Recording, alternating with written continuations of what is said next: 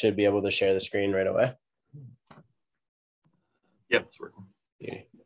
Okay. We're going to look at these charts today. What are we looking at? Yeah. So I've got 3 charts ready for you. I'll kind of give the context around what the data is, how it's structured, and then I'll hand it off to you, and you can provide some of your industry expertise. Sure. So let me share my screen.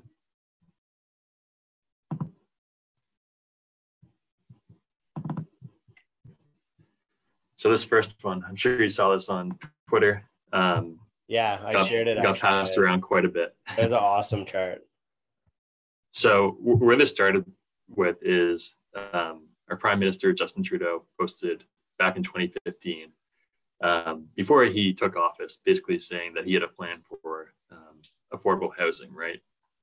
And so this chart just represents the change in the benchmark home prices since September 2015. And the benchmark home prices, we discussed it a bit on our last video, but that is really not the median or average. That's where CREA, Canadian Real Estate Association, they're trying to look at comparable homes over time so we can get a more accurate idea of home price trends. So this is them trying to create an apples to apples comparison. Yeah. So here we're looking at the percentage change for all the regions that they track from September 2015 through June 2021. So Dan, I guess what stood out to you on here? I think the markets that led stood out a lot to me, and I don't know like how much of that came from the past 12 months, let's say, because like Woodstock, Tillsonburg, I mean, you could see maybe some industry chasing, agriculture, manufacturing, etc. Like, as going all the way back to 2015, I guess what stood out to me is that I had this insatiable curiosity to see what this chart would look like from 2020 to today, right? And if you could draw that comparison to see whether, like, how much of this is driven by failures in them to deliver on their promises, or how much of it was driven by maybe just this COVID boom in certain municipalities, right? Like Kawartha, Simcoe, Southern Georgian Bay, a lot of these areas that were seeing change as a result of COVID policy, suburbanization of demand, staycationing, right? And so I guess that would be one of the big ones. The other one is like sort of seeing and the curiosity as to why the areas that were underperforming were doing so, right? So Quebec City, I mean, kind of makes sense. If we're using that COVID, like the lack of growth that they've had as a result of COVID, like, because Quebec City really fascinates me because I think that, one, from an investment perspective, if CRS scores are dropping on the immigration side of things, there's a high likelihood that we'll see a lot of French language immigrants. And so a place like Quebec could do really well. It's always been a really popular city for millennials and hospitality. And I love Quebec City. Yeah, same. Like am really, really ambitious to do a lot of investing in Quebec City. I think it's probably one of the greatest cities in the country from my perspective. But although I might say that about every city that's not Toronto. And then down even further below, we have all the prairie cities, right? Yeah. Saskatoon, Calgary, Edmonton, Regina. I think that one's kind of self-explanatory, right? Like the oil element, and potentially Newfoundland and Labrador kind of seeing the same thing. Right. Yeah. But I guess my curiosity is how much of this growth happened as a result of, like, does this chart look the same as the one that shows how much these have all grown year over year? Was it you guys who put out the one showing the growth from, like, it was like, Kawartha's was like 44% year over year or something, or is that somebody else? Right.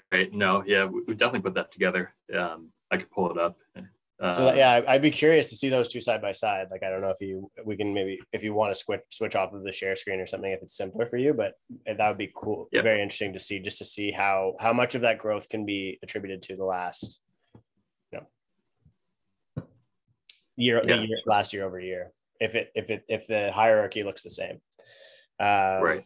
Yeah, I mean, that's really what stood out to you, I guess, is I'm curious.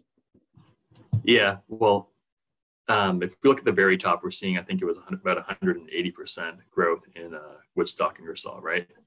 And so like as we get down to the middle, say like Ottawa, it doesn't look so bad, but really that's 91% since September 2015, right? Yeah. So even like down in this region, that's still really significant growth. And the fact that we've seen that level, I mean, even Quebec City, it's about 30% there, 25, 30%. Right. That really changes how much people can buy and afford, right? Mm-hmm. So yeah, it's interesting too, because if you look at the hierarchy, like, and what you're saying sort of is stuck in the middle there. I mean, yeah, a lot of them are areas that are centrally located and proximate to employment, et cetera. But that tells me like that a lot of these areas up top are areas that were entry level markets, right? The places where we really can't afford to see that kind of growth. And this is sort of the story that I've been trying to tell about the market, because I think like, you know, and you and I being millennials, having that qualitative edge that directs us to where we want to look, what stories we want to tell with data. And to me, a big part of the story is the growth is happening where we can't afford for it to happen, which is an entry level product, or the extreme growth is happening in those markets. Exactly. Yeah. And marginalizing out people who, you know, are looking just for their first chance to get into the housing market. Yeah. And so this chart, like all it is really just data, right? I mean, these are kind of the facts. Mm-hmm. This is how much has changed since September 2015. I've seen it being used a lot in political arguments since I posted it. And so I guess from your perspective, would you say this is kind of a failure on municipal, provincial, federal government that this has happened? Yeah, I mean, I think that I actually liked, you know, seeing the National Post talking about, like, you know, being one of the few to really acknowledge the problem here. I think it's a failure at all levels. Like, the macro view is bad, right?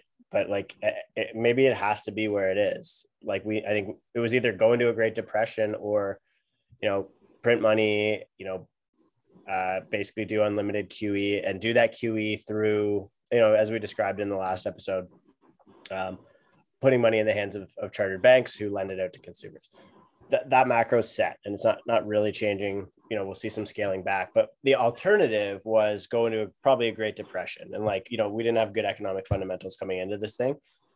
But I think that as things trickle down, it's like, yeah, like, why does it take so much bureaucracy and so much red tape, so much capital, so much tax to develop a home? Like, you know, I don't see like people contributing to these discussions, like at a municipal level, right? It's easy for the municipalities to say developers are being greedy, or, you know, people want to villainize real estate agents. And like, I agree, like nobody, like as you can see in that article that I was just in, I'm the first to line up to say, yeah, if somebody's doing something that's negatively impacting housing affordability, I'll call it out. But when you have like the hypocrisy that you see at the government level, where municipalities are saying, yeah, housing's not affordable, but then they'll happily go and increase their development charges so that they can get their piece of the pie too, right? It's like, from my perspective, that's just hypocritical. And I think that everybody's doing it in the supply chain of housing.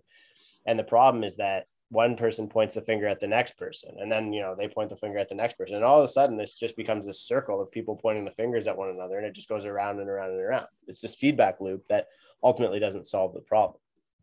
Right. And I think another big point is the people who are electing, like successful in electing, you know, politicians, they should be the ones who are most trying to hold them accountable, right? Right. So I think like if you voted for, you know, the Liberal government at a federal level, like you have to be able to try and hold them accountable and not really shy away from stats like this. Right. Otherwise, we're just not going to see progress. Yeah. So I don't really looking at it from political point of view, like whether you voted for them or didn't. It kind of doesn't matter. The fact is, like, this is where home prices are. Right. And they just need to be able to answer for it, whoever's in government. Yeah, I think we do need some accountability. And I think that, like, you know, I've actually heard some people suggesting that the government is actually rushing to get this election done because they understand that policy needs to be implemented, and that they're going to do it once they, assuming it's the Liberal government who gets reelected, but that's going to be the primary thing. But nobody's going to run on housing in this country. And the reality and the reason for that is because homeowners still have the vote, right? 70 something % of boomers own homes. And so, nobody's going to say, yeah, I'm going to absolutely destroy house prices. Like, it would be political suicide. Right. So I think that's where I think that housing has been the conversation in this country for so long. Like, we're obsessive about it. It's all we talk about. When it's on a bull run, people love, everywhere you go, all you hear is people talking about house prices. But the part that just sort of started coming to the light from my perspective is that people are they're not having the conversation like it's entertainment anymore. Like, this is like depressing shit. Right. And it seems like almost unanimous that that's the case, because people are starting to, and I think that there's some real economic mortality being sensed here. I think that people are facing, maybe a little bit more financial distress, and we're starting to see this K-shaped recovery take shape. And a lot of parents are thinking, shit, my kids, I'm going to be taking care of my kid forever. They're going to be living with me, or I'm going to be, throwing them an extra couple $100 for rent a month or whatever. Right. So you start to feel the ripple effect come through the economy. Yeah. Absolutely. Tell me about this one. Yeah. So this is kind of that chart you're asking for with the year-over-year change, right? Right. So on the bottom here, we're seeing year-over-year change. So comparing June 2021 to June 2020. Right. And on the left, on the y-axis here, we're looking at the benchmark price. Right. Yeah. I mean, some of these. That's fucking powerful, man. Like, it says sort of what we had just mentioned, right? Like, right. It is. I mean, there isn't a single one in these areas that I would call a non-entry level market. Probably where would it start? Where I would cut it off? Maybe Montreal. And it's, yeah, I mean. Yeah. Like, what's interesting about this is we can kind of see, it's all that middle area, which has seen the most growth, right? The high end ones, they still grew by 15 to 25%, but it's really all those like middle priced cities that saw just massive growth. Bancroft seeing 65% in a single year. Tillsonburg, I think, was also at the top of that first chart we looked at. And again, that's grown over 50% in 1 year type time. Yeah. So, I mean, that's not something anyone can plan for. And that could really, change young people's plans for their lives, really. Like, if you think, okay, I can work for 5 years, save, buy a home, really what's happened in the past year, that can just completely throw that off. Right. For sure. Like, I the amount of capitulation that I've seen in the market is like, it's literally this partisan shift that you're seeing, that like, and this is where I always talk about, like, we're heading to what I would call a European housing model, where people just see houses as houses. And like, I actually think that a part of that is healthy for Canadians. Like, we need to see houses that way.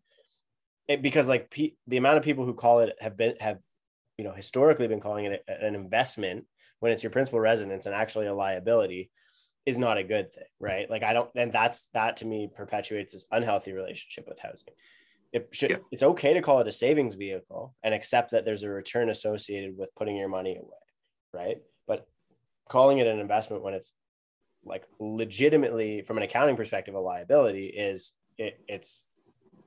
for me, that's the line in which we've broken our relationship with housing.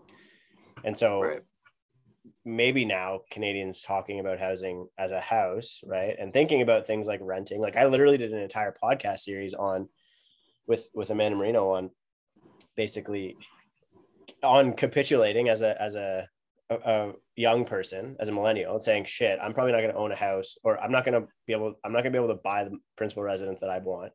So I can maybe go rent in an urban area at a decent price. Then I'll go and invest my capital elsewhere, in maybe a Quebec City or something, where I can get a good yield.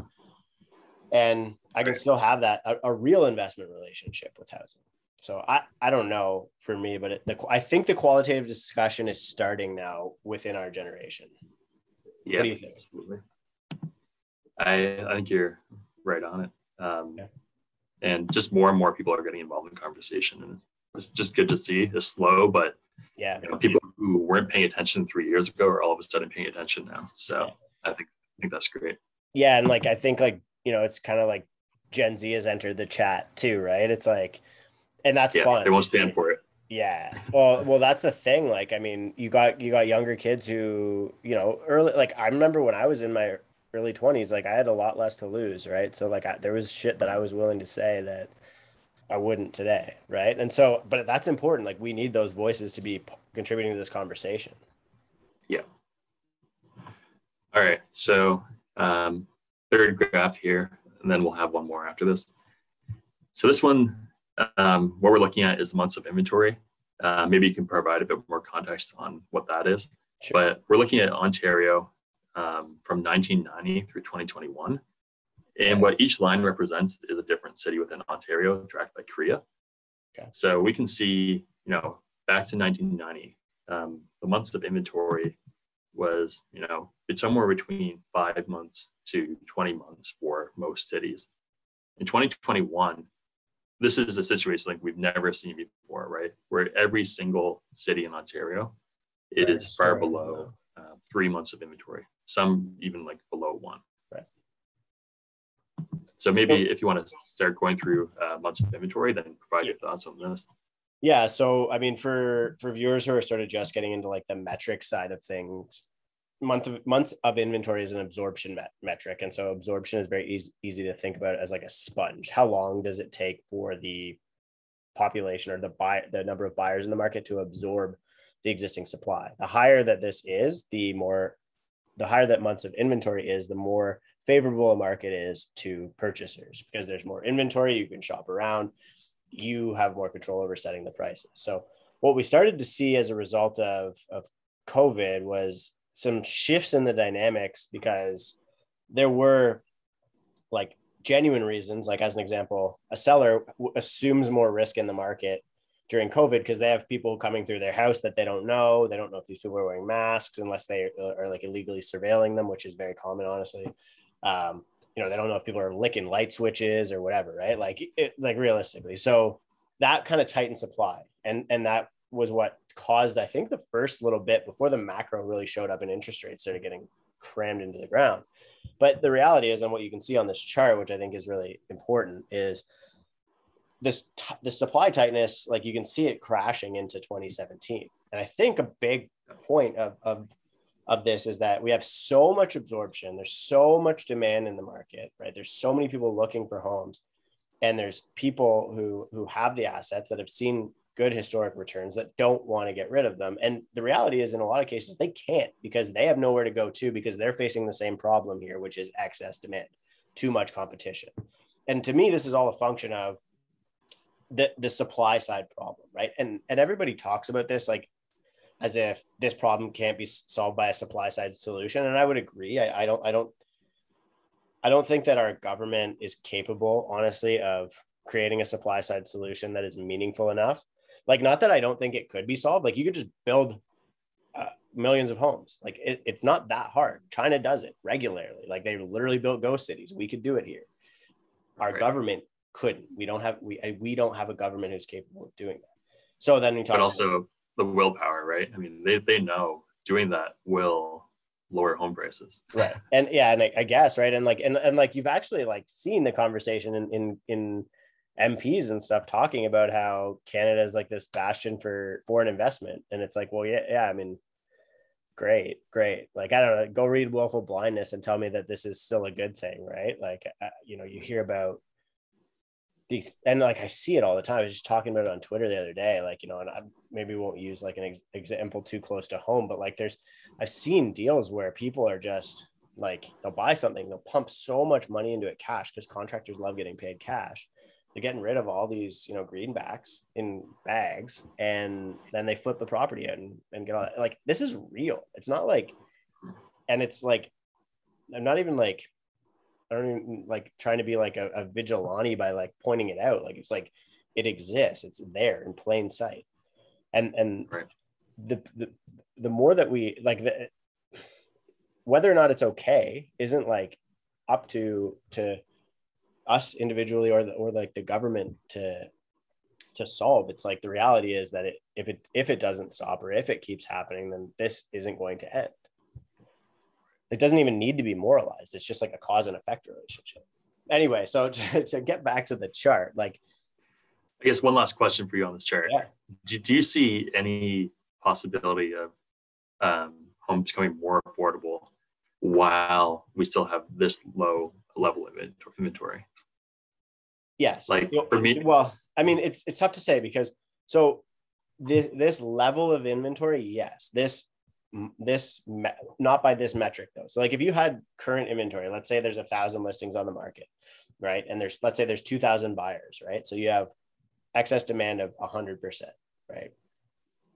If you decrease demand to 1,000, right? You decrease demand by 50%, cut it in half. Then yeah, all of a sudden, all of those buyers go out and buy homes, and they get to negotiate fair deals and whatever, assuming that there's a match for everyone. You know, like that. Right. That demand, you could by stifling the demand side, fix the problem. You could also do the same thing if they're on the supply side, which we were just discussing, but that doesn't answer your question. So, but yes, if you were to shut off the demand side, but the challenge with that is that there's like one of two ways you could do that: crank up the interest rate, which we know is going to shut off F up prices, or shut down foreign investment or foreign demand, right? I mean, the reality, or there's other maybe a little bit more nuanced ones: shut down and like second home investment, etc. Mm-hmm. But I mean, very, very difficult policies to implement. And the effects would be very immediate, I think. Right. I mean, you saw it in 2017 with the NRST in Ontario. You saw it in 2016 with, I can't remember what their tax is called, but so NRST is non-resident speculation tax in Ontario. I mean, in those areas that like in 2017, and you can actually see like starting in 2017 on this chart where supply started to ramp up until about 2019. And what's like, so that was a little increase, and there was no buyers. Like there was, because a lot of the foreign investment, they just lost their buying power, was just decreased by 15% from the tax. And so this caused house prices in York region to go from like there was, I think Newmarket was like 34% decline. Aurora was like mid to high 30s. Like, so, you know, I mean, we have a comp on what that type of policy does to house prices. Nobody's going to be like, yeah, I'm going to go do that, if they know that 70% of their voters are homeowners. As Gen Z starts to show up more at the polls, like I've been saying very, very publicly that the next election will be overrun by a populist who will get the Gen Z vote, and it's all going to be about housing and the past government marginalizing them away. Yeah, could be. Like, this is going to actually blow your mind, completely off. It's tangential, but the amount of people who approach me to buy massive droves of land and start tiny home communes is like, it would blow your mind. Really? Wow. Yeah. I've not heard that one. We'll have to do a story at some point. Regularly. Like, there's a group who's actually likely going to do it without permits and make a documentary about it. Oh, wow. It's going to be out your way, actually. All right, let's move on to the last chart here. Mm-hmm.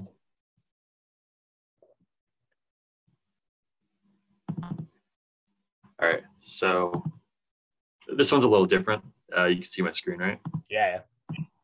Okay. So what we did here is we basically searched all TREB listings where the description had various keywords. In this case, we're looking at every description that has the word office in it. Yeah. And so we're looking at from January 2019 through August 2021. And so, you know, the average over time was 6.9%. Down in January 2019, it was more around 5%. And we're seeing just, you know, whenever COVID hits, just a massive uptick all the way to 10% at one time. Yeah. Since then, it's been dropping off a bit.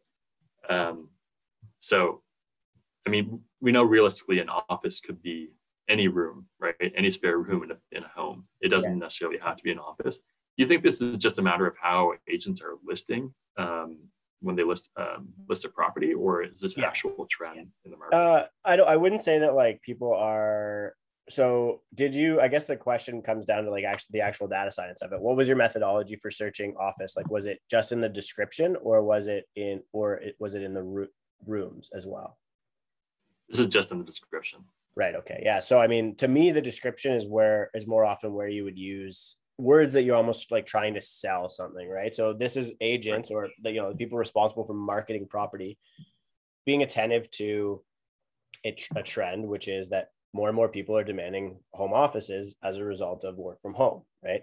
And so, and the fact that actually what interests me the most about this chart is the percentage decline in over the holiday, like, because you do see a relative decline over the holidays period, but so I don't know if like those are more aggressively marketed properties. Like I'm trying to figure out where the correlation is here.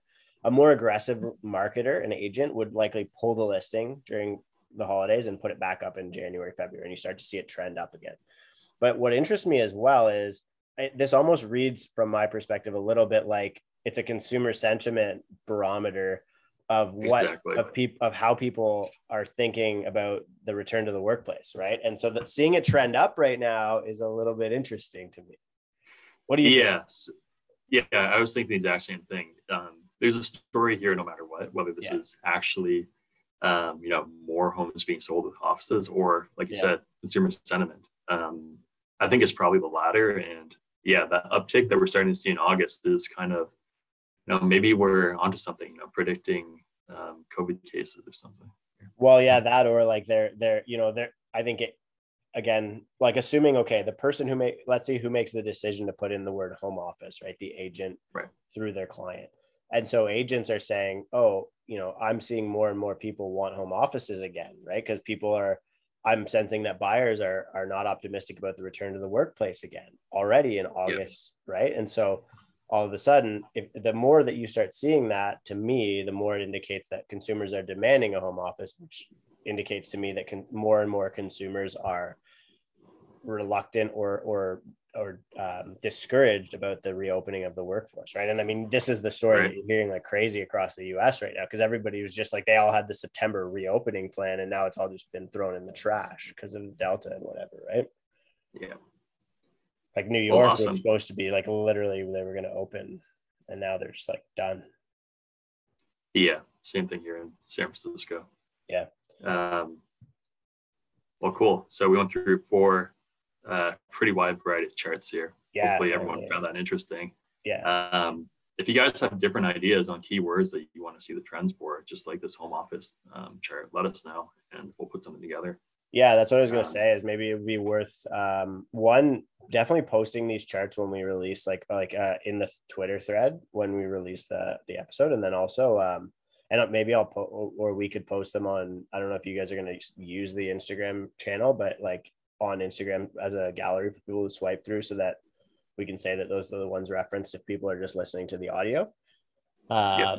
And then the other was like talking about what we might see value in, because I know you were working on that flip chart as well, right? How's that coming along? Tough? It's ready. Is it? So we basically put together was probably the first database of flips in the GTA. Nice. And so right now we've done a lot of work to gather that data, make sure it's all working properly. And now Dan and I are probably going to chat offline about what are the insights we can grab from that, and we'll probably talk about that in one of these future episodes. I feel like that might actually deserve like an entire episode, but I'm interested to see. I'm interested to see, like, we could almost do one on a whole bunch of different flip metrics, so we could talk a little bit more about, although like I have no issue being a little bit more public about the science of it, but a lot of like pinpointing ones where there's like massive upside as well, is like in the same way you search for the word office in the description, would be searching for like the word contractors, right? Because you might also see, I'm assuming you're just doing same address sales. Yeah. So you could see also if it's like complete, like, I guess compartmentalizing which ones have been completely torn down, right? As well. Yeah.